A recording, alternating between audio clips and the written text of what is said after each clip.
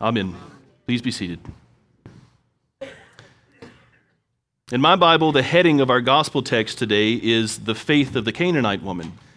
I wonder if you had to assign a title, would you name this section something similar? The faith of a Canaanite woman is an accurate title, so perhaps you would. But I got to tell you, if you chose to name this text, Jesus treats a Canaanite woman in a condescending manner, I would find it hard to disagree.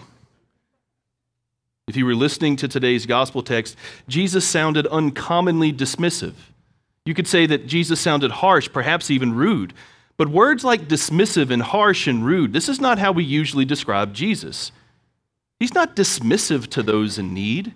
He comforts them. He's intimately available to those who cry out to him. He's not condescending or unfeeling to those who seek him out and beg for his mercy. No, he's tender to those who seek him. He delights in granting mercy to those who ask. And the Canaanite woman seems to fit into every single one of those categories. Her daughter is possessed by demons. Newsflash, Jesus isn't a fan of demon possession. She's in desperate need of his help. She's crying out to Jesus and seeking his hand and favor. She is the definition of someone that Jesus would welcome with open arms. The definition of someone Jesus would help without a second thought. Or so it seems. But if that is the case, if the Canaanite woman perfectly fits the descriptions of those whom Jesus helps, then how is it even possible for these verses to sound so cold? How is it even possible for Jesus to sound as if he's being dismissive and calloused? In the time we have this morning, I want to try to answer some of those questions. And I think the answers begin to emerge just before our gospel text opens. In Matthew 14, in the feeding of the 5,000 and the miracle of walking on water, Jesus demonstrates to the disciples that the needs of the world and their capacity to meet them are severely disproportionate. But all they need to do is give what they have to Jesus, and he will multiply it in ways they can't imagine. Christ shows them that he can do what seems impossible. And if they walk with him, they will be capable of that which is impossible to achieve apart from him. Even the very last story of chapter 14 shows that to those in need, even the fringe of his garment is enough. Jesus seems to be teaching everyone that he is more than sufficient to do more than they can imagine. But as chapter 15 begins, the story shifts from that. There's a sharp disagreement over first principles. On one side, we have the Pharisees. We have those who cite the traditions of Israel as their guiding principles. And on the other side, we have Jesus, who sees not the traditions of Israel as fundamental, but the commandments of God. You see, the Pharisees had watched the disciples break the traditions of Israel. The disciples were eating without washing their hands. And this absolutely appalled the Pharisees. And on the surface, it seems like the Pharisees have a point. Eating without washing your nasty hands is in fact gross. But if washing your hands before eating is such a reasonable concern, why does Jesus push back on the Pharisees at all? Well, Jesus isn't disagreeing with hygiene. Jesus is pointing out that while the disciples did break the tradition of the Pharisees broke a deeper and more fundamental reality. The Pharisees might have kept with the traditions of Israel, but they had forsaken the very commandments of God. And after telling the Pharisees this, Jesus then calls the people to gather around him, and he begins to explain his critique to the Pharisees. The summation of his teaching is this: eating with unwashed hands does not make you unclean before the Lord. But if your heart produces filth, if your mouth spews garbage, those things do make you unclean before him. And the Pharisees don't seem to notice this distinction or even care that it was made. After hearing this strong condemnation of the Pharisees, do the disciples have a moment where they question themselves? Do they look into their hearts and ask the question, am I like that? Do I value that which is superficial while ignoring that which is fundamental? Am I concerned at all about breaking the commandments of God? Or am I just preoccupied with the window dressings of things like traditions? So which one? Which one did the disciples choose? Well, here's what happens next.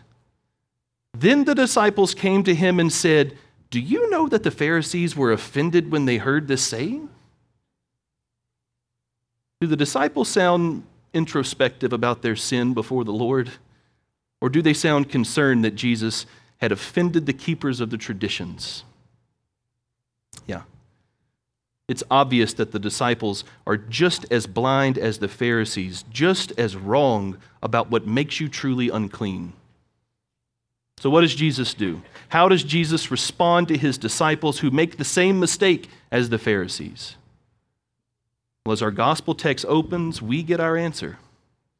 Jesus takes his disciples into a land they would have considered unclean, a land that was full of Gentiles, a land full of idolaters and blasphemers, a land that the keepers of the sacred tradition would not dare step foot.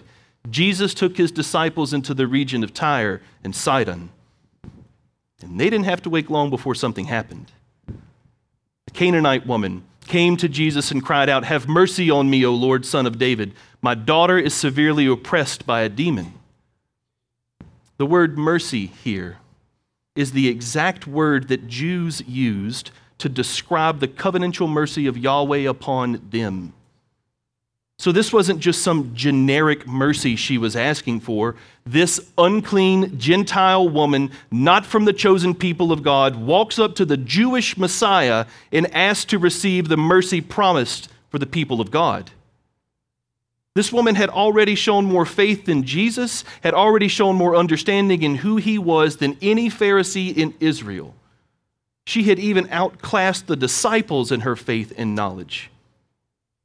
But the Bible says Jesus did not answer her a word. To make matters worse, she apparently begins to annoy them. So the disciples finally ask Jesus, "Man, send her away." But Jesus doesn't.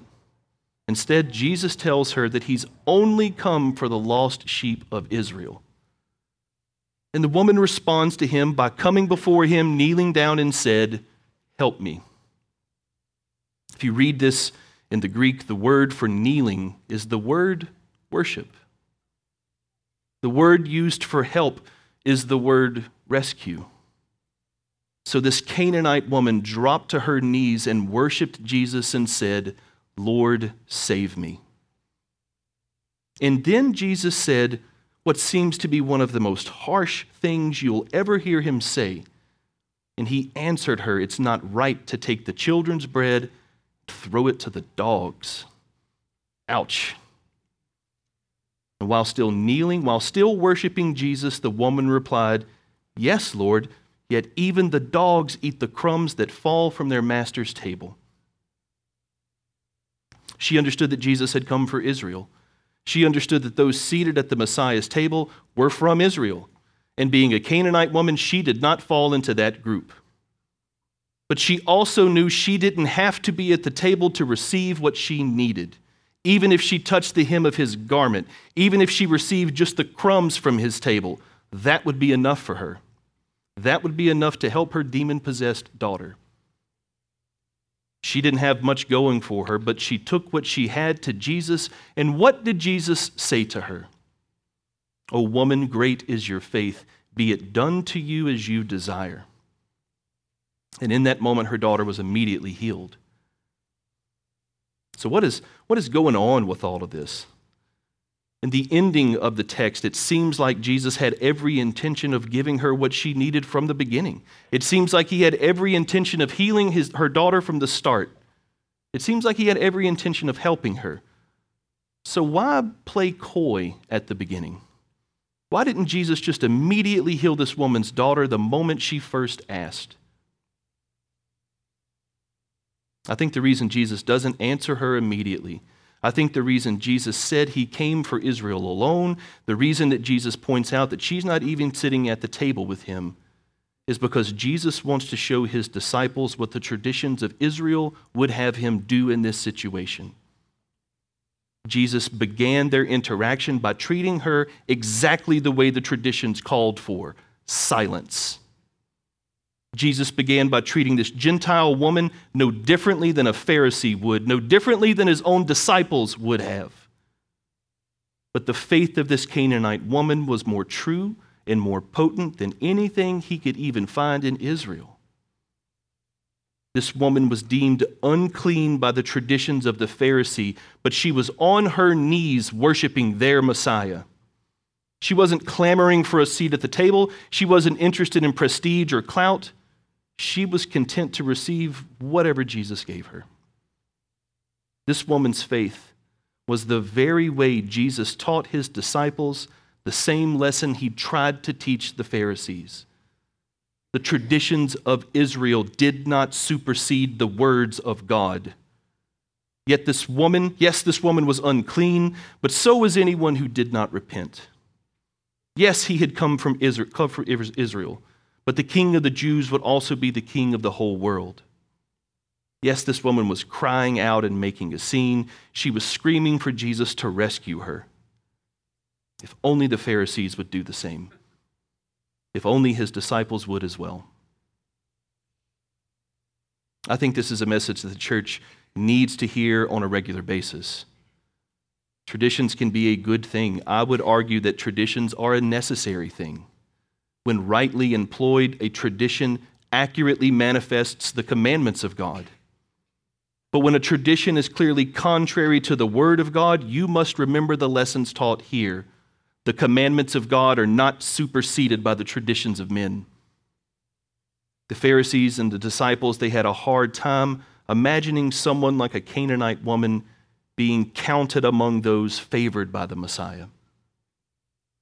And if we're not careful, that mistake can be made by the church today. Have we counted out those who don't fit neatly into our definitions of decency? Have we excluded someone as a brother or sister in Christ because of how they appear? Because if we have, the Canaanite woman has a lesson for us.